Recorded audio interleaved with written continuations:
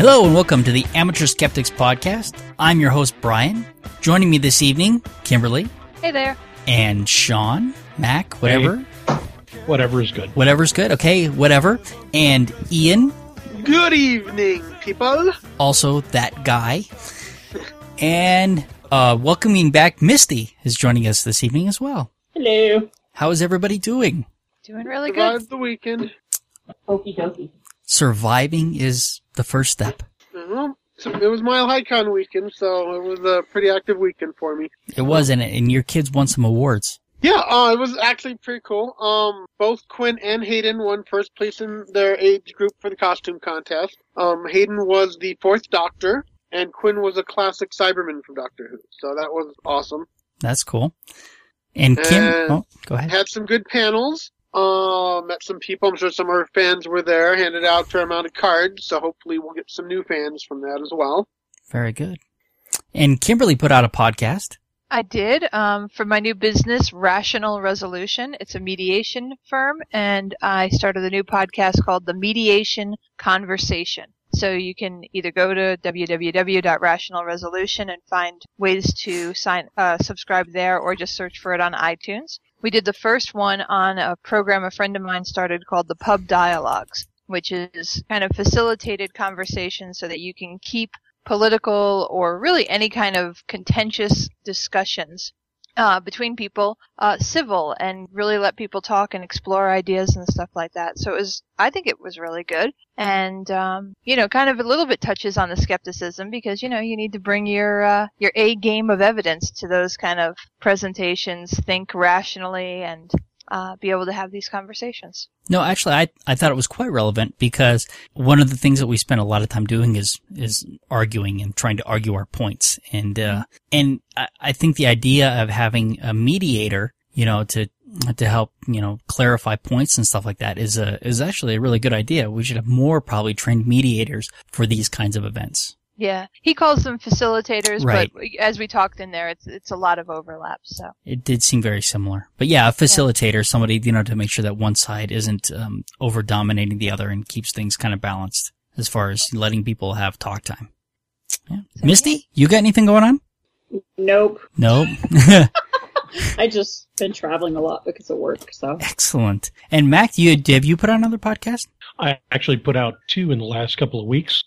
We did a podcast for Troll Hunter, which is a Norwegian movie and all subtitled. And last week we did a podcast for an absolutely fantastic movie called The Perfect Host, starring David Hyde Pierce. And most of the other people were lesser known actors, but the basic storyline is that a bank robber works his way, basically enters a house under false pretenses of this man who's getting ready for a dinner party.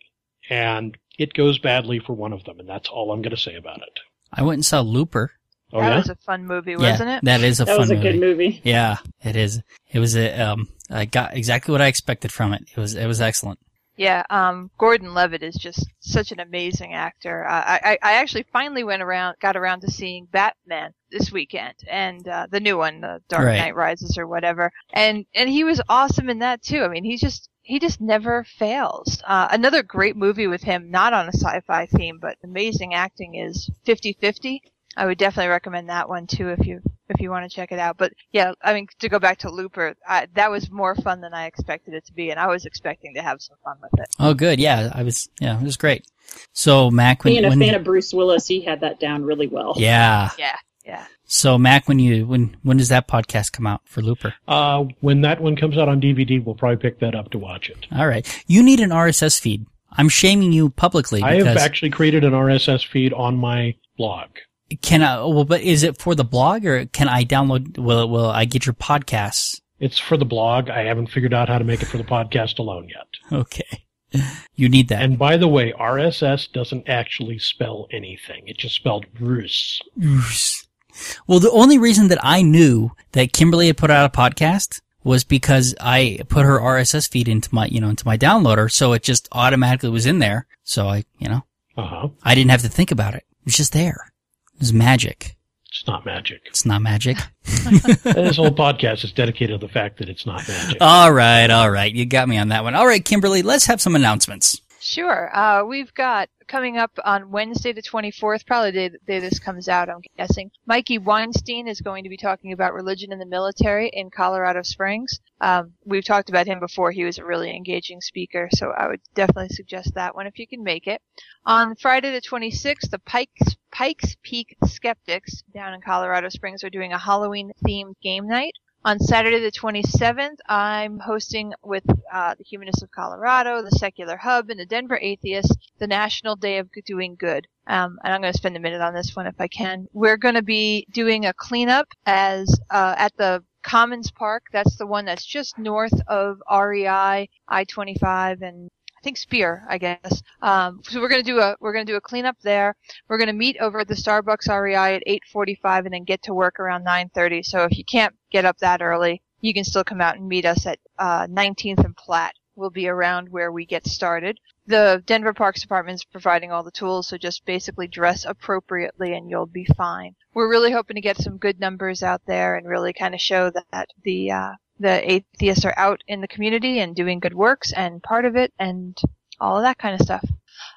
Sunday the 28th, the Pikes Peak Skeptics has their Secular Sunday brunch at the East Side Paneras at 9:30, and then I guess the Colorado Skeptics are, I'm guessing, at the same Panera? No, this is a different one in Lone Tree. Yeah.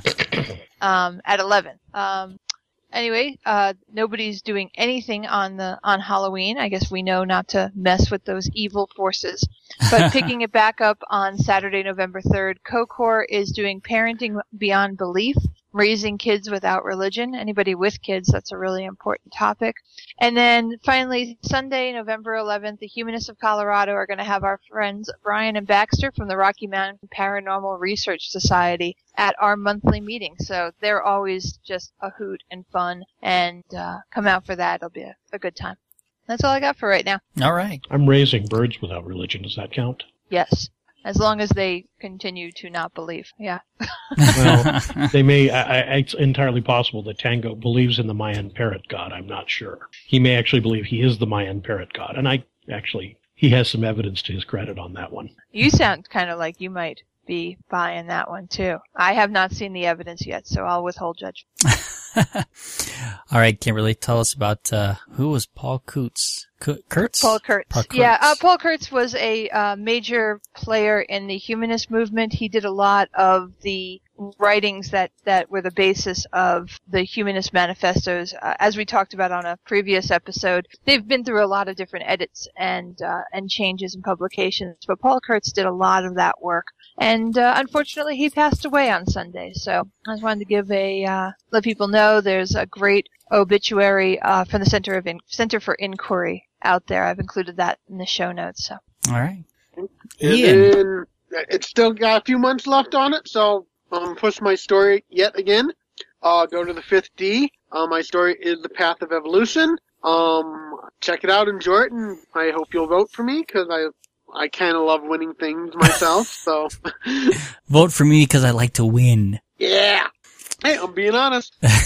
Yes, you are. And then the other thing I got to be on Dumbass Podcast, which means he now has gotten the whole collection of major players for Amateur Skeptics. All 4 of us have been on there now. Misty hasn't been there.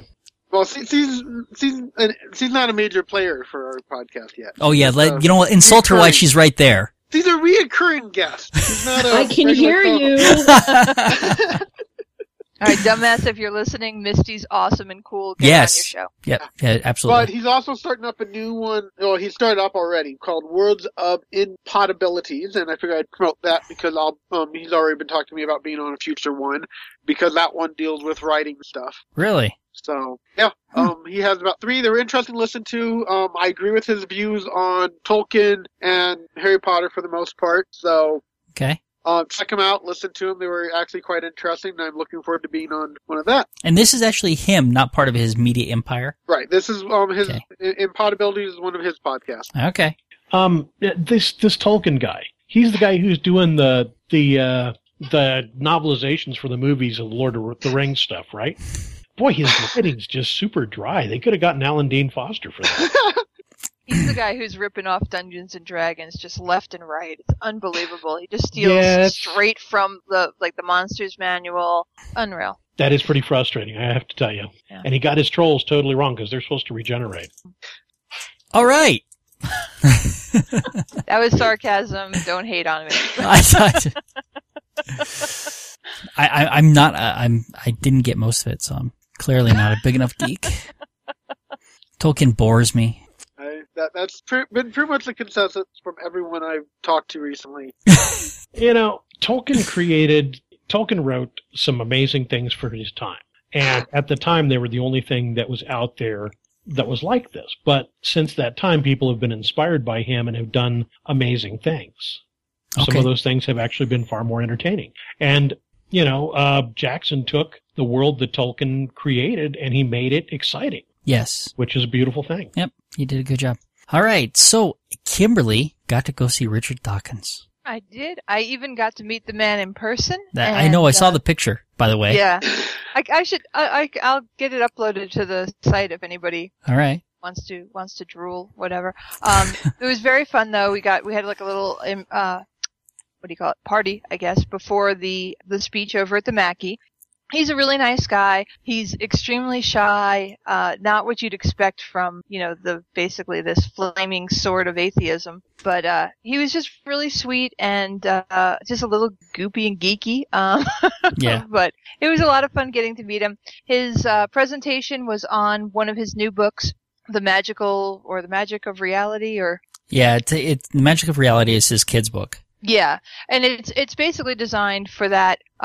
I guess a tween set, if you will. Yeah. You know, you're probably too young if you're in single digits, but you want to get it early in the double digits. And he takes basically a lot of those notions that people have about different things in science and really explains them. He uses mythology to kind of counterpoint what some people seem to believe is out there, and then puts the hard science behind it, but in a creative, and the art's amazing. He talked a lot about taking like evolution and really kind of understanding how that works. He used a new, for me anyway, new concept to explain it, talking about how every generation of your ancestors, you know, basically had children that were of the exact same species that they were, but it's that length of time that just really is amazing and is how speciation, sorry, I can never say that word right, occurs. And he had a really great little graphic example of it. So I'm planning on picking it up. I thought it was a lot of fun. And, Yeah, I read it a while ago. It was a good presentation. Yeah. Kimberly, Mhm. I'm amused at the moment at the fact that you referred to Richard Dawkins as a flaming sword of atheism, which is actually a biblical metaphor. I was using the Tolkien +5 flaming sword of atheism. Okay. I see. My first thing I thought was the angel guarding the gates of the Garden of Eden was given unto him a flaming sword which turned all ways. So, Perhaps subconsciously, that's exactly what I was really trying to say. I'm not possibly. sure. Yeah. But anyway, it amused me. It was just it was great to get the chance to meet somebody who's a hero of yours. And you know, I got to do a lot of that with the convention back in September as well. And just that realization that these are all just regular human beings. They're in this because this is what moves them. This is what they're passionate about. And but they're regular people. You could meet them kind of on the streets and they wouldn't necessarily strike you as somebody who was like history changing, and yet I think a lot of them in a lot of ways really are. So. All right, are we ready to talk about the Boy Scouts? Let's Are go ahead and you talk about ready? Boy Scouts. Am I ready? I'm so ready. You sound fired up. You know, Yeah. I mean, it's just, and I think this, I hope is coming to a head, right? And that something can be done. But they are a private organization. But so recently, there's three things that have happened. The first one, a gentleman named Ryan Anderson. He is a gay teenager, 17 years old, was denied his Eagle Scout because he is gay. Because of the anti-gay policies of the Boy Scouts, he was denied, you know, something that he'd been working towards. And this is the one that has the petition for it, right? Yeah, but okay.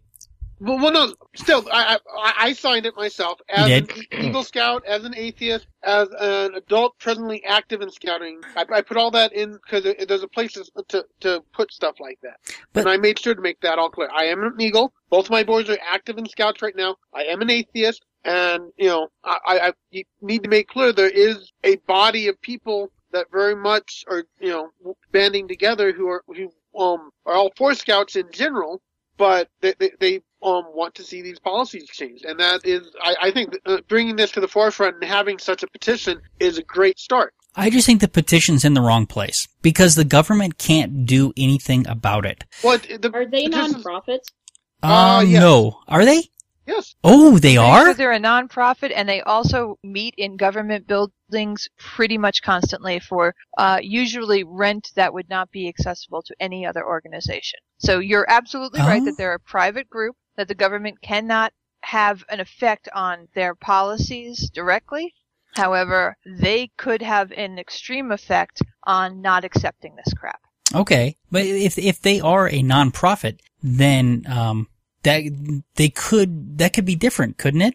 I think so, because then you start falling on anti-demonstration acts and whatnot. Right. Because since they receive you can't have a benefit from the nonprofit government. membership organization. Because churches are nonprofit and they can discriminate quite a bit. Mm-hmm. That's true, and they do. Membership can be limited, but like you say, where the 501c3s or just anybody effectively using government funding, and I do say I mention effectively because I don't know that they're actually receiving grants or any kind of money like that, but because of this preferential treatment that they've enjoyed, they are basically getting government funds indirectly. Yeah. Well, I didn't get the impression the petition was going government-wise. I got the impression the petition is going to be sent to the Boy Scouts saying, hey, look. Isn't that what Change.org is for, though? Isn't that... I think it's just for any petitions in general. And they need... they're almost to 500,000. They need 85,000, 760,000 more people. So they're over 4/5 of the way there. Does it say who they're petitioning on that? They're petitioning Troop 212 San Francisco Bay Area, according to this. Okay. Okay, so maybe this is more, I mean, but I don't know. They can have all the petitions that they want. They don't have to change their positions. Agree. But it's still getting a very clear message out there. I think that, and that's great. Hold on a second. I think that even if this petition goes through with, however many thousand, I guess 500,000 people on it, even if that petition goes through with 500,000 people on it, that doesn't mean that Troop 212, even if they get these 500,000 signatures, can go against the policies of the organization that they get their stuff from. So, right. But it'll help the troop. Hopefully the troop will stand up for it. Hopefully it'll start a light a fuse basically. Okay. And say, it has to start some way like this. You have to get the message out there. And my concern is you outed yourself on this petition as being a atheist Eagle Scout. Huh? Doesn't that mean that they come and strip your eagle off your shoulder, break your saber over their knee? I know they can't. A bunch of atheist and gay Eagle Scouts are sending their eagles back in, and that I don't think. Well, I respect them for doing that. What I've seen, the Boy Scouts are ignoring that. To them, it having no effect. So, I mean, I'm an atheist Eagle. My wife's cousin, he is a homosexual Eagle Scout. Yeah. They're going to be stripping his eagle off his shoulder and breaking his saber too. Yep. But so the next one, a whole ceremony. The next one, and this one isn't in the United States. This one is in England. An 11-year-old atheist, was denied entry into the Scouts because he wouldn't swear to God and Queen. Okay. That's an entirely different organization. Right, but this could happen here. It could. I don't think we have a It has. I think it has happened here, and I couldn't find one right away, but I think that this is not the first time that we've had issues with Scouts and atheists either. Oh, it's not. And some of it becomes how the troops themselves deal with it. In my case, I'm not sure if my scoutmaster knew. My parents knew I was an atheist at the time I got my eagle, but I don't know if my scoutmaster knew or not. He definitely knew we were not religious, because you do have to have a religious leader reference letter. In my case, it was a friend of my mom's who came over and talked to me. And at no point did I say I believed in God. At no point did I say I believed in anything I didn't believe in. But we talked about faith stuff, and he wrote the letter. At no point in the letter did he say I was a person of that believed in God. He just said his impressions of me, what he thought were my strengths and stuff like that. When I did my Eagle Court of Honor, or my Eagle Board of Review, I'm sorry, could have asked me then if I believed in God. And you hear stories about them getting to that point and being asked, okay, do you believe in God? And just straight out saying no, and not getting the eagle because of that. So I had been, saying, okay, I'm not going to say I believe in God if I don't. I will explain to them that if you want to have a belief in God, my concepts of what God could be and what I believe in and how that could be interconnected and perceived as a belief in God. Weasel. I'd actually kind of thought about that argument. That is so slippery. Yeah, But and did you actually do the task to get your sophistry badge in the Scouts? But anyways, so they could have asked me, but they didn't.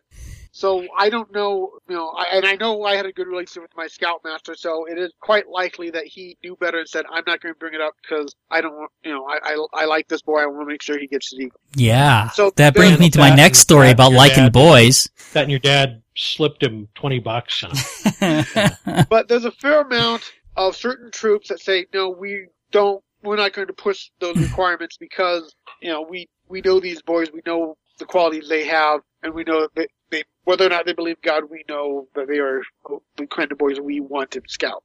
So there's definitely a level where, regretfully, it's not all through the organizations, but individual troops do follow a don't ask, don't tell kind of policy where they, don't push it. They leave it up to the boys to have their own level of spirituality, wherever that falls, and, will let anyone in as long as they show the true qualities of Scouts.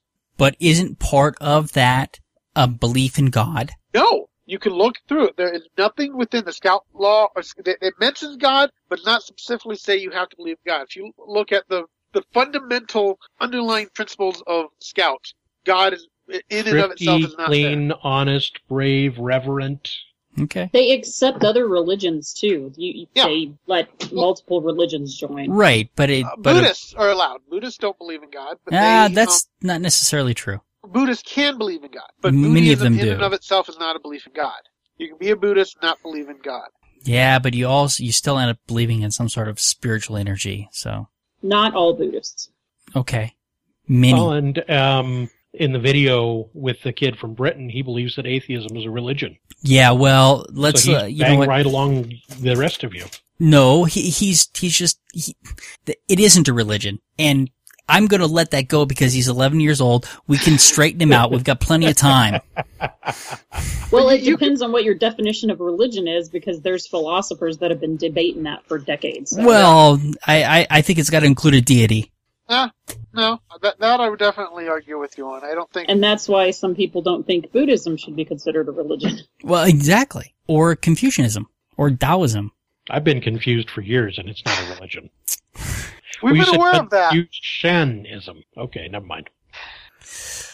But yeah, so the underlying principles of Scouts, if you really look at while the Scout Oath does mention God, it doesn't specifically say you have to believe in it. And, once more, the argument I was ready to have for my Eagle Board review, God is very subjective. And, if you want to push a belief in God, define what you want it to be then. Because if you do that, you're losing about 95% of the population, which you're trying to find what God you're supposed to believe. True. Apparently they have some kind of declaration of religious principles. Yeah, I found that kind of insulting, and that's not the underlying original founding stuff. That's something they've come up with since It was founded in the first decade of the organization, apparently. So there. And I'm getting a lot of my information from Penn and Teller's really excellent episode of Bullshit on this. I'm assuming they do their research because they seem to have on other topics. But their stance is that a lot of the core beliefs of the Boy Scouts and kind of just how the organization's been run in recent years is, and this probably won't surprise anybody, because of the Mormons. They've basically infiltrated the organization like they've infiltrated so many others and have basically put their own rules and stuff like that. Now, I'm not claiming that they're forcing everyone to be Mormons, but they've got their own little code of ethics that they are enforcing. Yeah. To Ian's point, it is actually they are Mormonizing you after you die. Well, yeah, sure. But again, it's really insidious, and I know it kind of. I kind of hear myself and realize that a lot of this really goes on the level of kind of wanting to reverse discrimination. These people, mostly from suffering at their hands so often. It's not reverse discrimination. It's all just discrimination. Okay.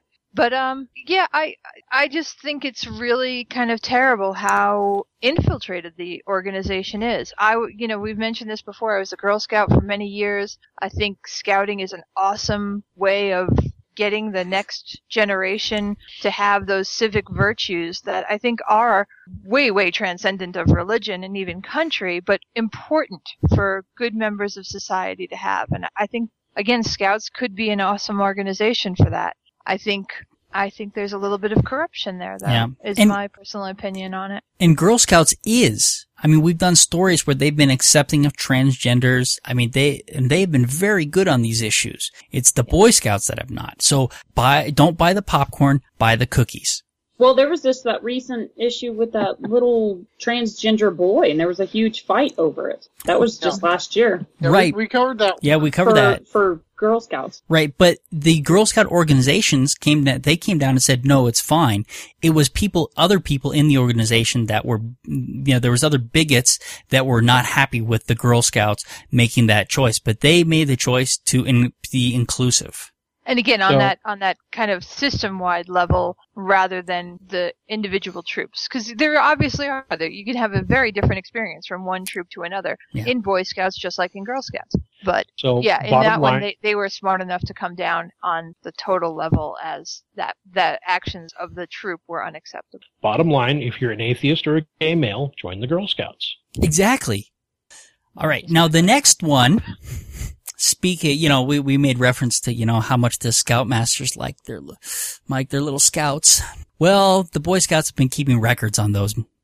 And since, I guess, 1960, and I guess it's through current, I think they had to release records 1960 through 1985, where they have been tracking, if they have, an issue, with, a molestation and stuff by a Scoutmaster, that they were removing the Scoutmaster, which is great.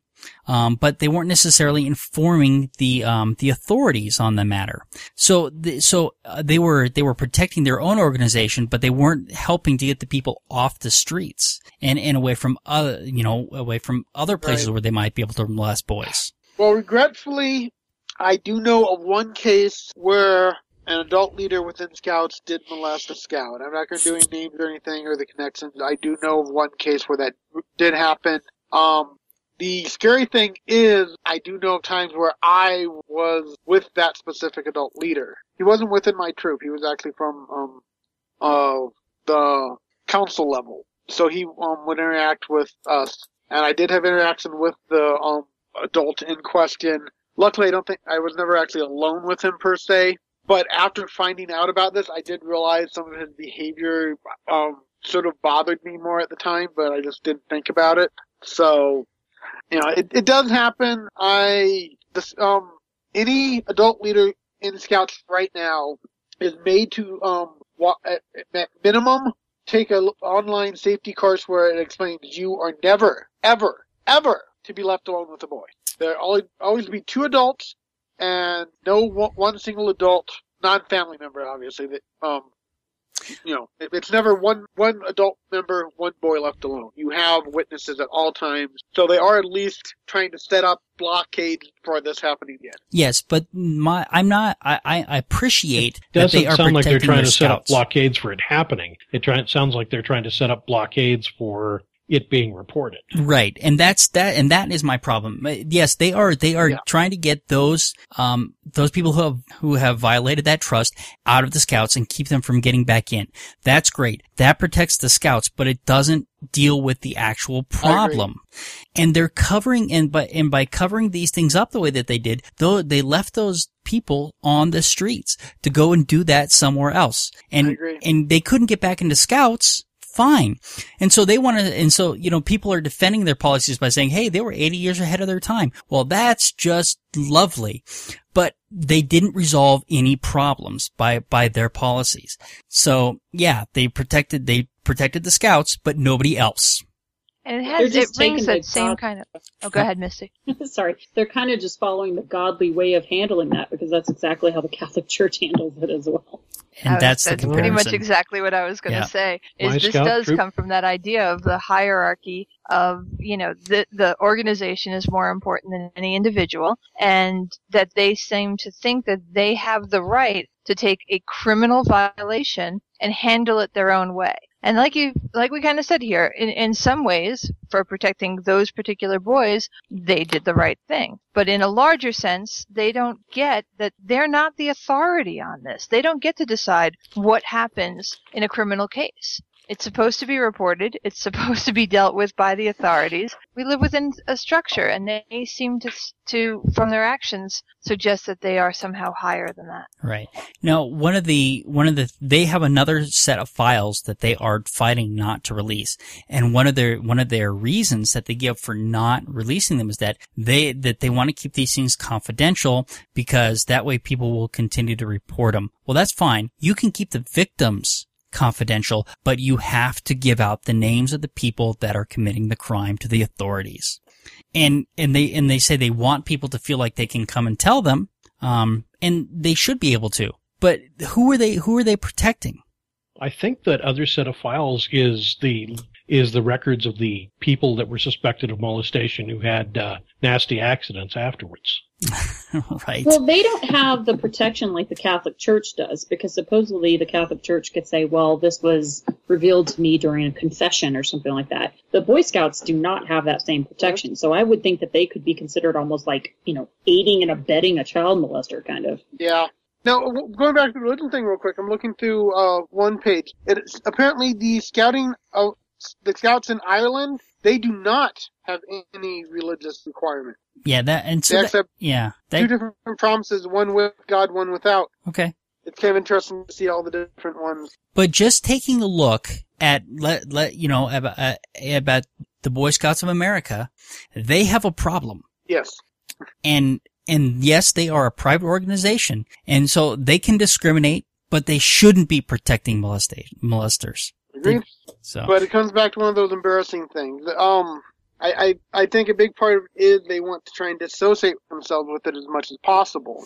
And, they've gotten, I remember The Simpsons had a, retro radioactive man, episode where we saw radioactive man, basically the old Batman stuff, but with the Simpsons radioactive man and Fallout Boy. And the, villain they were fighting was the Scoutmaster, who was obviously, gay. And it was playing off of some of that stereotypes. And, justified or not, I bet part of the reason was they're saying, well, we don't, if we release this, even if it's less than the average percentage of the population, if we even have a couple cases that really get noticed, it's going to be bad for us. Okay, but here's, hindsight being 2020. Look at this. If they had dealt with these issues individually and upfront and appropriately, it wouldn't be coming out now that there was a scandal. I agree. It was, I'm saying it's not justifiable. I think I understand some of the stuff they were trying for. It's not justifiable. It's stupid. It looks a huge mistake. It looks worse. And if they continue to cover this stuff up and not release those files, it looks even worse. They need to basically say, hey, let's stop acting like the Catholic Church and start, being responsible and standing up and saying, okay, we want to make it quite clear. We want changes. We want to do what is right. Yeah. Right. Unfortunately, in any kind of power situation where human beings, you can do absolutely, and you should do absolutely everything to protect the kids and make sure that they're in as safe a place as possible. But will things slip through the cracks? Absolutely. And that's tragic, and it absolutely needs to be dealt with. But with the Catholic Church and with the Boy Scouts, this idea of covering it up makes a horrific situation even worse than it was. Right, and we're not looking... And in a case like this, it's hard to imagine how it could get worse. No, and we're not looking at a case falling through the cracks here. We're looking at cases that they knew about and kept quiet. Right. And that's the big problem here. And the other thing is that any sort of organization like this is going to have these problems eventually, but they have to deal with them up front, or we shame them. Agreed. So, all right. let's talk. I'm still keeping my boys in Scouts, though. I think it has a lot of good stuff. You know what? I would not argue that there is some benefit there. And hopefully, like you say, from the outside or from the inside out, you can help to make some change, some difference and make things better. I hope that that's true. But I'm still, when I go to the store and they're asking me to buy popcorn and stuff like that, and I'm being asked to support that organization, my answer is no. Yeah, I can see how it can be hard, and I don't, I don't criticize you for that. So. All right.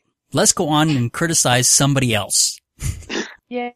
Let's talk about some paranormal TV shows, shall we? Okay. All right. So this is actually kind of, I've been wanting to do this for a little while, but I figured since this will be our podcast this year that comes right before Halloween, it's perfect time to do it since, they focus on ghosts and stuff. So it has the Halloween season feel to it. And honestly, paranormal reality TV shows are one of the scariest things out there. The only scary thing right now I can think of is a possible Romney presidency. Knock it off. Nice. But the existence and the popularity of these shows is very scary to me because most of them are really bad. So the first one we have here is probably the most famous. And probably the best of the group. Yeah, I don't know if I I'd don't say think the so. best. But it is the infamous Ghost Hunters. Oh, God, the original Ghost Hunters. The original Ghost Hunters is not, at least the two guys who head the thing are actually trying. No, I have to disagree. I disagree I think too. they started off trying, but then they realized they don't have to because the more times they come out and say, "Hey, look, it's paranormal," the more people love it. Okay, and I haven't watched it in a while. The ones that I watched, it seemed like they were at least trying to look at the evidence and trying to be relatively objective about it. One of the most insulting things I've heard a couple times by the one guy that just left. One of the guys just left, and he had both on Ghost Hunters and I think it was Destination Truth because they cross over since all sci-fi shows. Had said this horrible, horrible line. He said, "Well, if you can't come up with the reasoning for it, then it must be paranormal." That's not true. It was something along that line. I'm sitting here. He's said it a few times, and it's like, no, okay. My God, if you can't come up with a reason for it, it may be inexplicable at that time, but that doesn't mean it's paranormal. We can. Within the first season of Ghost Hunters, they were faking their so-called evidence within the very first season. That doesn't surprise me. I mean, look at the stuff they jump at. I mean, these really bad EVPs that sound like nothing. Oh, there we go. We have paranormal evidence. Oh, I got tingles down my spine walking through this room. That's one of my general criticisms about all of the shows is that when they see something or hear something, they assume it's real. And they do no further investigation to see where or what might have caused that, or maybe, if they were seeing something that wasn't there. Well, one of the more recent Ghost Hunters I saw, they were in this castle. I think it was the castle. They were in a building. And in this one room, some people, primarily women, said they were being scratched. But the description wasn't a scratch, it was a burning. And are you talking Ghost Hunters or Ghost Hunters International? Because they are two different shows. Well, they're connected. They're connected, but and they're very similar. They're run very differently. Yeah. But this was Ghost Hunters itself. But and one of the members on the team investigating was saying she was feeling it, and she was describing it as burning sensation. Now the weird thing was, it was 3 stripes, but a burning sensation to me isn't scratch, that's a rash, and I know rashes. I have some issues with that. And my first thought there is, have they tried to sample the air in any way and see if there are pathogens that she might be allergic to in the air that are floating around? Because that was the first thing that popped in my mind. But they never think that way. They always go off on these stupid tangents. Oh yes, the ghost has scratched you. There's patterns. Go ahead. Ghost hunters in general, or paranormal investigators, have kind of started the way of parapsychology researchers. They see that it's something that's not reproducible. You're not going to get the same thing. It's not going to perform on cue. And when you have a TV show, unfortunately, it does have to happen time and time again. So the guys that made Ghost Hunters, they had this show called a group called TAPS. Yeah. That way back in 2000. The Atlantic Paranormal Society, right. Yeah, I knew Grant and Jason back then. I used to talk with them. And then it was like, oh, great, they got a show. These are great guys. They have actually gone into places and debunked, found out that people were putting speakers in the ceilings and things like that, trying to fake hauntings. So it was really exciting. But then after a first couple of shows, you could immediately see that, okay, you know, they're not going to have many seasons based on, oh, we debunked this, we debunked that. So things started happening. You know, and it's the same way that like, Ghost Adventures has done. Like Ghost Adventures, you start to see possessions and all this stupid crap, and it's sensationalism. On another one of the more recent episodes, I guess they had a pregnant woman on the team, and she was worried that her kid might get possessed by the spirits. I'm sounding like, oh my god. Yeah, she was on the episode that I watched too. They're wanting to be scientific, and they have a line like that makes it into the final cut. No! That's not scientific. Here's some other general criticisms I have about all these shows. Number one, their investigations are very short. They go into these places and they're there a night or two. And so they have about no idea. 48 hours, right. Right. And they have no idea of what the baseline for the area is. Like, you know, they walk around with their EVP meters and stuff like that. They have no idea what the magnetic fluctuations in that building are normally. So they have no way to know if their readings are out of the norm. Well, our missing guest for tonight, Jason, I was going to give him a hard time on a few things since he's done this stuff. And so is Misty. But she's not part of Jason's group. It's okay. Give Misty a hard time. I was at the Society at Metro. I was. Yeah, they had done some stuff at the Tivoli, which is a old brewery that's been turned into. It's now the student union, but they have a theater and a bar and stuff connected to it. Well, there is an area down below where they had hooked up equipment and they got some sound reading stuff. Well, this is an old building with pipes leading all around it that has a theater and a bar that are open late night. Like, did you investigate to see whether or not there was any correlation between when the theater and bar were active and when these sounds that could easily be traveling through the pipes and duct are popping into this basement area on the other side of the building? Because, you know, the connections like that are ignored. You know, Jason, I love you. You're a great guy, but your ghost tour, a lot of the stuff I heard, you ignored a lot of these possible connections about where the building was and locations of things. And I've seen the same thing on these shows, is they ignore possible connections like that to find out where the source is. Just because you're in a dark basement and are hearing noises does not mean those noises have to be coming from the room you're in. There are ducts, there are pipes, there are all sorts of things that will convey noises in odd ways. And guess what? If you're in a basement and hearing noises, it could be from across the street even. Yeah. Noises do travel that way. The first thing you do have to consider about these paranormal shows is why people go into this stuff in the first place.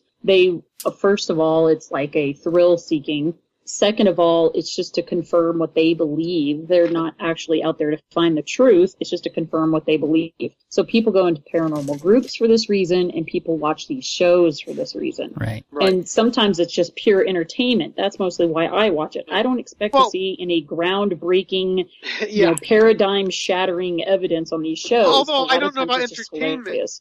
Once you've seen about 2 or 3 of the episodes, you've seen them all. The majority of these shows, you do not get anything new, if you ask me. I mean, Destination Truth is horrible about. Yeah. And Destination Truth is one I really hate because they overreact so much. I mean, I think they know. They say, okay, I want more time. If I overreact like a complete total idiot over the smallest sound and movement, I will not only be focused on, but I will be focused on both before and after the commercial break. Because if you look at that show, every time, right before the commercial break, there is someone screaming their heads off over some shadow moving off in the corner, and they will scream like little babies. Ah! And, I mean, these are adult men and women who are acting like the small little thing that moved is a giant monster coming at them the way they start screaming. But guarantee that they will have more screen time. And I'm going to want more evidence that scream is like a baby. I'm going to need you to make a baby scream and record it so we can actually compare.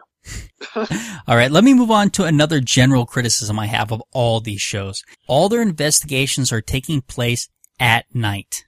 Well, the next one. Well, that's when the spirits come out. Well, see, but who says? The night thing does seem to amplify it. I agree. Right, but wouldn't you want to have a baseline during the day and a baseline at night for comparison? Well, yeah, there's no logic as to why ghosts come out at night. I've never heard the logic to that. I literally do have some type of rationalization for this. Okay, great.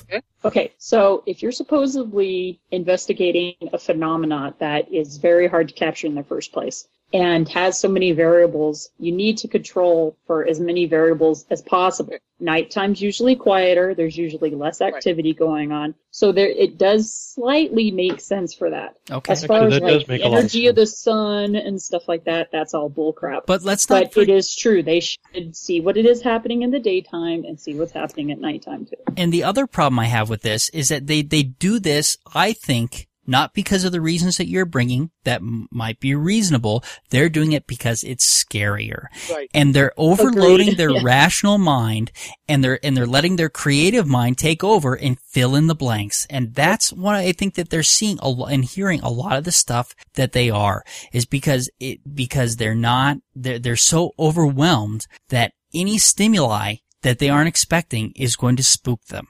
Now, the next show I have on the list is one that I almost have respect. Fact or Fact or fake, faked? because generally it does seem like they're trying, and normally, but they have a pattern. Normally, the first segment they do, they show you that it's most likely either faked or misinterpreted stuff. They show you this is what could have caused it. It's almost always the first segment, and they show this is what happened. Now, it takes them forever. I mean, these people have to be idiots to take that long to get the most logical thing. And they've done, I mean, one of the first ones they did had an old, I'd heard the old legend beforehand, but it had to do with, the ghost of these children killed in a train accident will push your car uphill across the train tracks. Right.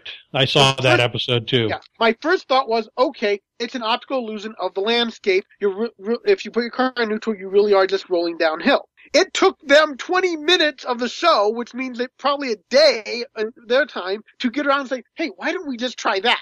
They went to all these complicated ways to do it instead. When actually, and I think what they're trying to do is, I think when they walk you through all these different tests, I think they're actually trying to actually teach a little bit of scientific method, and that's why they go through things so Agreed. slowly. I think it's better that they go through multiple. Yeah, well, I understand ways why they of have looking at to. something. But so many times I've seen, to me, what the simplest one is the one they take forever to get to. Probably because okay, that's probably the right one. We're going to do all these more complicated ones first. For one thing, we have to have something to put up there. If we just did the simplest one and proved it wrong in 5 minutes, it wouldn't be much of a show. Well, they are trying to tell a story. Yeah. I did also find it kind of interesting in that particular one that they weren't able to find any information about these children killed in the train accident anywhere near there. Yeah, and that goes into the legends thing. Some of these stories have nothing to do with the location. My biggest criticism about Fact Fake. Oh, sorry. Go ahead, Misty. You go ahead. My biggest criticism is the fact that they do the same thing that ghost hunting groups do. They show these people at the beginning and they say, this person is our scientist, this person is that. And then I got on their website to start seeing the credentials of these people. Their so-called scientist is like a videographer or something. It's like, don't try to give me illusion of expertise when there is none. Right, and one of the people in Fact or Faked is supposed to have been with the FBI, right. But at least this one, they really do seem to be how are we trying, going to check that out? But at least with Fact or Fake, they seem to be not just jumping onto the paranormal bandwagon. They have declared a few things paranormal, which I watched that you guys didn't investigate that very well. How can you just write off? But in general, they're one that actually do show how, a much more logical thing of, what is really happening. Right, but they You always... know Jael is from Destination Truth, right? One of them is from Destination Truth. One of the guys on the show, yeah. Yeah, the thing that we need to look at on all these shows, though, is that these shows are not reality TV. These shows are reality TV. But it is reality to millions of people, in all honesty. Right. Because they accept that as being true experience. But it has to be entertaining for TV, and it has to build up a mystique, and it has to build up conflict, and it has to build up mystery. And that's what brings sponsors, and that's what brings people back show after show. You were talking Fact or Faked. The first segment, almost universally, the first segment is proved to be faked, and then the second statement, they can't explain it. Yeah. They've never proven it to be fact, ever, but... I saw one episode of that where they disproved both things, and I was absolutely blown away. But in almost all cases, they go with one that they can explain and one that they can't. The other thing that these shows are all doing now is that they're all using a lot of high-tech equipment. They're using thermal cameras, EVP meters, thermal gauges, and a lot of this stuff they are not properly trained on, and I don't think that they're using the way that these things are meant to be used, and they don't understand the equipment well enough to understand. Yeah. Like with the EMF meters, there are two types of EMF meters, and I don't think that they know which one they're using at any one time, and what the difficulties are. The other thing is that they're measuring EVPs when they're running around with radios. Yeah. Or EMFs, right? And Misty, maybe you can explain what the trimeter is and what that measures. No, I can't because I've never worked with it. Because I think it's bull crap. Because you think it's Anyway, bull crap. The next three shows listed here are the ones that we actually were having debate ahead of time as to which one is the worst of the lot. You have Haunted Collector. My vote is still in on Haunted Collector. Paranormal State. That's my vote. Which I think was Brian's. Yep. And then Legend Quest, which was mine. And these are just horrible, horrible, horrible in every way imaginable. I mean, Legend Quest, I think I might have heard about but never watched. I watched them today. And the first one I watched was looking for Excalibur. Ugh. And the host of the show basically was pulling crap out of his ass. Seriously. First off, he said, okay, we have to find the tomb of King Arthur. Well, hold on a second. Logic Did he actually pull the sword out of his ass? Because that would imply that his ass is either a lake or a rock.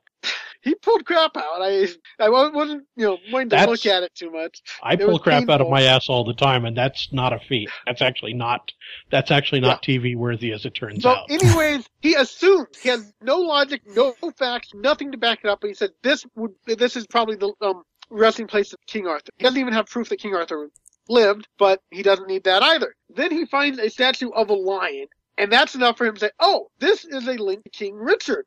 And he goes from there, and he just keeps saying, "Oh, this has to be linked to this." Nobody else ever used a lion motif. Yeah, and I mean the whole thing. That's all it was I am making these links up as I go to justify the story I had already plotted out. That's exactly what it sounded. He had already plotted the whole story out. I don't think any of this was, "Oh, look, there's a lion." I think he'd actually been. I got the impression he had been there before, saw the lion, and said, "Okay, this is the script I'm going with."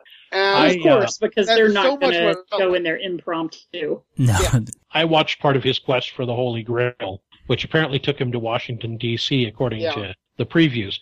But I watched part of his quest for the Holy Grail, and I'm sitting here going, okay, so what you're saying is, if I may, interpret a little bit, it sounds like what happened is you probably took some peyote and you watched the Da Vinci Code and National Treasure on the same night. And these have blurred together in your mind. Well, I could see that. I was actually thinking that myself. It felt a lot like National Treasure when he got to the U.S. Right. And in the end, apparently the Holy Grail was melted down to be made into the miniature replica of the Statue of Liberty's torch. That's the conclusion he came to. Yeah, it's the Illuminati, duh. Yeah, he isn't verifying each fact as he goes. He's taking a lot of stuff at all. Right, like even with like the King Arthur stuff, we don't know that there was a King Arthur. That whole thing appears to be complete legend, but he took it as complete fact in order to go looking for this relic. Sure there was a historical King Arthur. I saw the movie. Right. But there was no Knights of the Round Table, on and on and on, of stuff that's completely unverifiable about that whole mythos. And yet, damn it, he was a Roman general. He took it all on faith that it existed, that it actually happened. He didn't, so there was no underlying foundation to work with from the beginning on either of them. Well, but what you have to recognize about all this kind of stuff anyways is that if they did base it on fact, these would not be popular shows. It would be boring. Right. Yeah. Okay, so Paranormal State, they are a college group and the guy who started it, had always been plagued by these paranormal things, and so now he's out to help other people. And if you rearrange the letters in Paranormal State, it spells "I find demons everywhere." And that is true. The letters aren't quite There's there. no Y in there. Yeah. But that's exactly what was happening, is that they're running around making all these loose connections, and they include Chip Coffey. Chip Coffey is John Edwards quality douchebag. I don't think that he's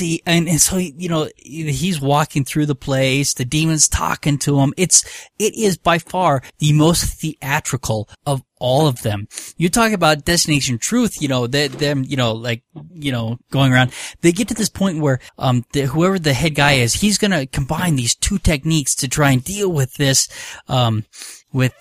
demon. And two people in the group go, no, you can't do that. It's too dangerous. We won't help you. You can kick us out of the group, but we won't do it. And then in the end, of course, they're like, oh, well, he's trying to help somebody. We'll help him do it. It's like, so you're saying they crossed the streams? They crossed the streams. That's exactly what they did. As a fan of B horror, I love watching Paranormal State. Do you really? It's as dramatic as that, because it's very. There are sometimes at Chip Coffee, I seriously have to pause what I'm watching and laugh because it is so hilarious. It's over dramatic, and it's like they purposely pause at certain times, and it's ridiculous. Yeah, and they're not affiliated with the college anymore. If you watch their intro now, they no longer say Penn State. Okay, so is there an associated drinking game with this one? There should be. I think that they're guilty of messing with the timing of things to make things coincide that probably weren't. I don't like what you're suggesting. You don't like what I'm suggesting. Yeah, it's totally legitimate. Yeah, so it got my vote for the worst. But I understand I'm still going with Haunted Collector. Well, tell us about Haunted Collector. Give us your defense on it. White source. I guess I really can't because I didn't make it through a whole episode. I can understand that though. One thing I saw in one of the episodes I saw was they were in a museum that was in the South that was supposedly haunted, and they found what they decided. Well, every episode they don't necessarily have proof that the items they find are haunted, but it's kind of what they decide is. One episode was a broken Ouija board. And I remember the scene. They find the Ouija board in the attic, and they drop it suddenly, and it breaks. And they call the guy and say, "Is there a danger from a broken Ouija board? Don't touch it!" And they had to come in. Oh, but this one that in the museum, they found a collar thing that was used in the slaves coming in. When they were selling slaves, slaves would be given one of these so they could be identified, basically, kind of like you do with cattle. Apparently that was having a conflict with the KKK robes they had down there. They had a set of KKK robes. And I'm sort of thinking, well, those are how many hundreds of years apart? And somehow the slaves are going to recognize the KKK robes as being against it? Okay. Yeah. And, but they do stuff like that. They come up with these weird connections why these items aren't going to get along. And the ghost haunts associated with them are the problem and stuff. So we need to remove, I think the guy just goes and says, "This is kind of a cool little artifact. This is what I want. I'm going to say this is haunted just so I can add it to my collection." Here's my main objection to the Haunted Collector.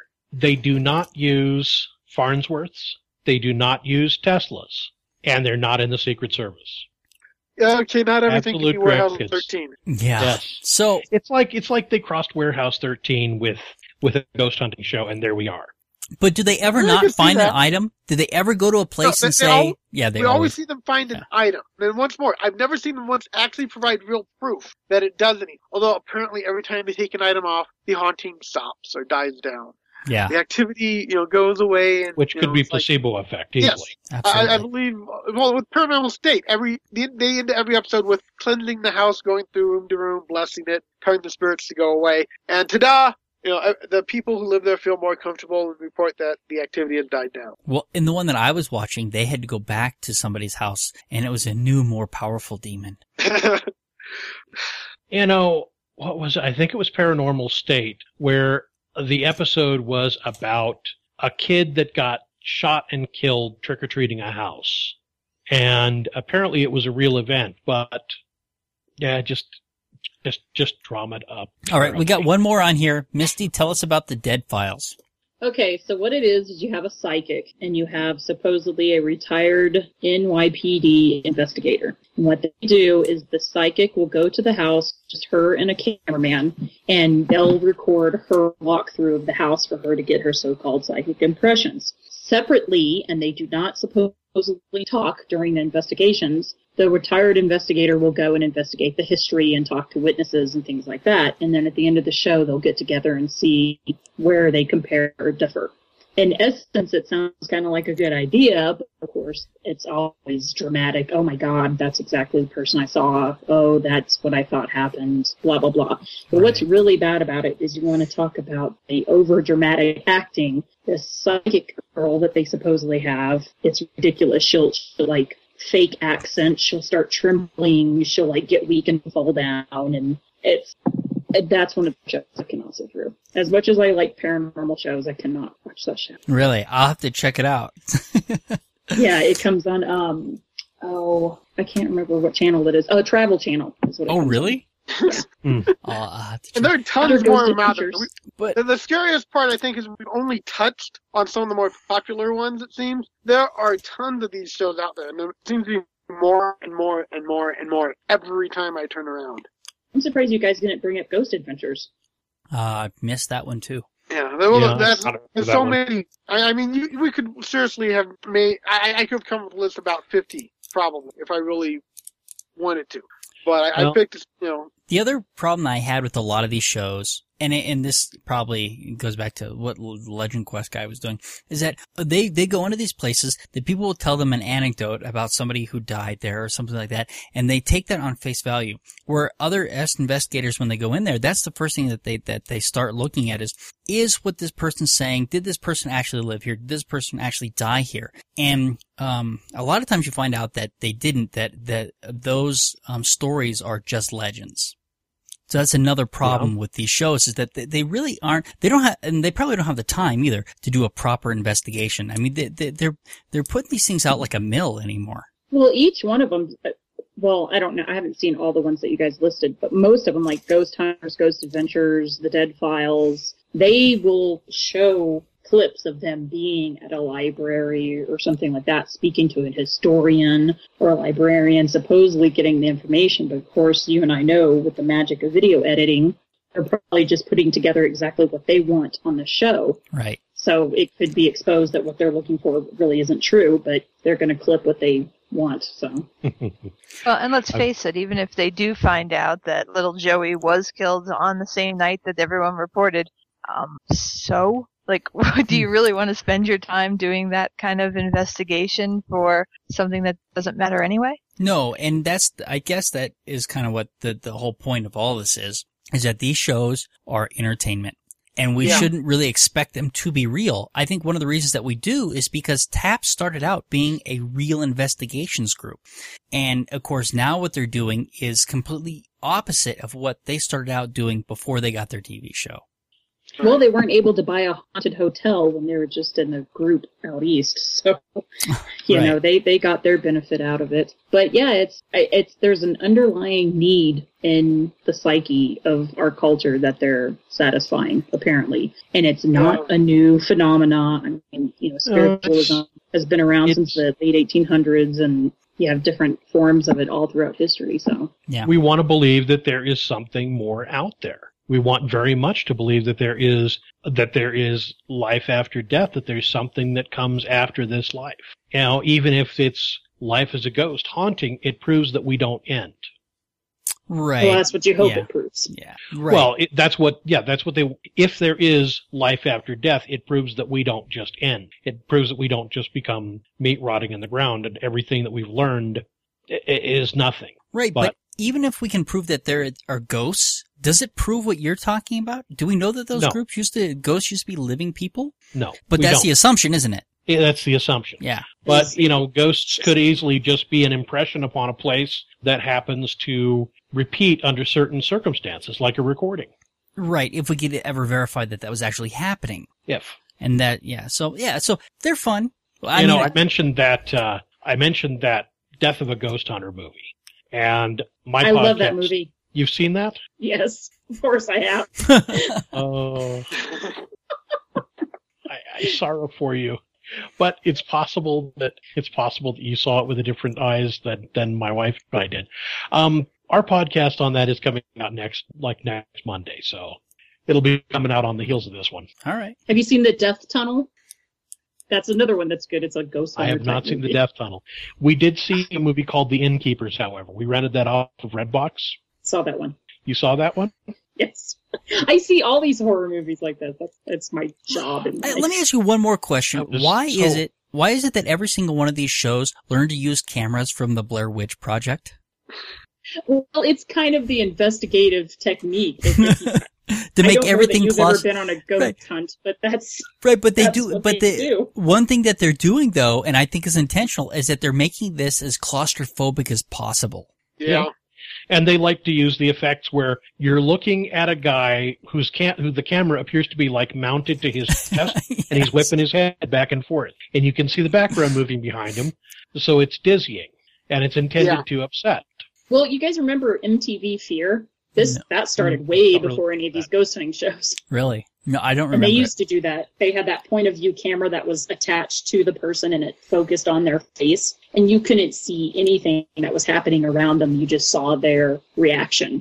And in all honesty, I think it would be better to have that and outside cameras so that you could see if anybody was talking or whatever at the time if they supposedly hear something. Right. But Right. Well, that's a combination. That's the other thing I was wondering, because they do have a lot of times a cameraman that's following them to get those other shots. How often is it the cameraman making noise that they're reacting to? Well, On and Ghost I've heard it Hunters pointed out- live shows, oh man. Yeah, exactly. You've actually caught the guy making noises and they try to quickly move away Right. from the area, so. Yeah. I've heard it's suggested very strongly that the cameraman actually does things to try to spook the people who he's filming also, to get real reactions out of them for the camera. Yeah, the other thing that I had a problem with is that they would hear something, and they're calling everybody, are you upstairs walking around? Are you upstairs walking around? But somebody isn't coordinating this so you know where the teams are at all times so that isn't happening. Well, it's how many people they have on there to begin with. Yeah, there's too many people for most of these investigations, and they should only have one small group in there at a time. But if you have 2 or 3 groups running around one facility at a time, you're going to be making noise that the other ones are going to be hearing that they think is ghosts. And I think that happens. The perfect size group for one of these investigations is one professional ghost hunter, one videographer, one writer, and one crazy religious fanatic who's going to kill everybody. No. It's two males, 2 females, and a dog. Misty Oh knows my what I'm God. referring to. Misty knows what I'm referring to here. She's seen the. No, I think it's I important totally to have the crazy religious nut, because how else can you go, in the name of Jesus Christ, get out of here? Well, Ghost Hunters used to have a demonologist. Really? Do that stuff at the very beginning of the show, yeah. It was twins. They were twins, and they were demonologists. So it was extra special. Now, see, I'm picturing one of them looking like Arnold Schwarzenegger, and the other one looking like Danny DeVito now. All right, do we have anything more to say about paranormal shows, or are we, or... I just wanted to share that Yeah, please. on Friday I went out to there's a ghost hunting meetup that I belonged to just for kicks, and I mentioned this I think on the last the schedule coming up that they were having a ghost hunting 101 class. And Missy, I wanted to see if you knew these people. Full Moon Explorations, do you know them? Yes. Yeah. Very So they well. put on this. And yeah, well, Go ahead. other people created the Denver Ghost Hunters meetup that you're talking about. Yeah. So I went. It was like $15, and it was something to do that was very different on a Friday night. So we went. It was just 2 hours of telling stories and listening to really poor EVPs that you can only hear if you're primed with And here he says danger, and then you're Right. like, yeah, I can kind of hear danger out of that. I would have heard just nothing if you hadn't told me, but. Right. But it was fun, and it's all the same kind of stuff. What I really find amusing, and I think most of these shows do the same thing, is everybody else is faking it. Like, they've got the real stuff, they're doing the real science. Everybody else that you see, that's all fake. And she even started the whole thing saying, there's some people who will just say that none of this stuff is paranormal. And of course, that's not true. And other people will say that all of it's paranormal. And obviously, that's not true. And the science is figuring out which ones really are true and which aren't. So it was amusing. I did not go in there and be like the belligerent skeptic or anything like that. I just kind of let them do their thing and just giggled along. Fun. Hey, Missy, do you know, I heard that Chris Moon stopped using the ghost box. Oh, he still does on occasion. Oh, does he? Yeah, like he goes to the Lizzie Borden house and whatnot, but it's not as big as it was before. And I think there were some, I don't know for certain, this is just conjecture, that there were some legalities between the creator of the Ghost Box, which is Frank Sumption, and Chris Moon, because literally that's his whole claim to fame. And this guy that lives in Littleton created it. And Chris Moon has made a lot of money off of that. So if Frank Sumption went after him trying to make some money, I say more power to him. Because it was his creation. So. Well, because Chris Moon was using it improperly. It wasn't to talk to ghosts. It was to talk to aliens. Well, it was either or, but Frank Sumption was contacting the aliens from the planet that he came from. He was the Purple Princess. And it was his home planet that he was contacting. Okay. Wait. That's the guy that created the Frank Box. He was the Purple Princess of this planet. Yes. And you can go, well, it might not be on anymore, but you used to be able to go to his websites and hear the sessions and hear them. Somehow I'm picturing this guy in a Japanese schoolgirl outfit now. He did work, I don't know, it's been a while since I even paid attention to this guy, but he did work for Littleton School District. I don't know as what, I think some type of computer administrator, but I'm not 100% certain. All I know is I have to scrub my brain now. All right. Anything else, guys? I'm finished from my side. I'm just picking at things now. Yeah. we're very derailed here. So, all right. Well, if there's nothing else, I think we're done for the evening. Do we need to announce anything? Or did we get it all? I think we're good. All right. Yep. All right. Well, then, say goodnight, everybody. Good night, everybody. Thank you for listening to the Amateur Skeptics podcast. For more information about the Amateur Skeptics, go to amateurskeptics.com. To send us feedback, suggestions, or big flaming insults, feel free to contact us at WTF@amateurskeptics.com. Other contact information can be found on our website. You can leave a voicemail for the Amateur Skeptics podcast at 720-295-7785. Music for this podcast was provided by OFM. To find out more about OFM, go to myspace.com/OFMHQ. This podcast is released under a Creative Commons, No Derivatives 3.5 license. Thank you for listening to the Amateur Skeptics podcast. Amateur Skeptics website, Facebook, and podcast album art is provided by and copyright Shadow Knight Digital Portraiture. Larger prints or custom pieces are available upon request.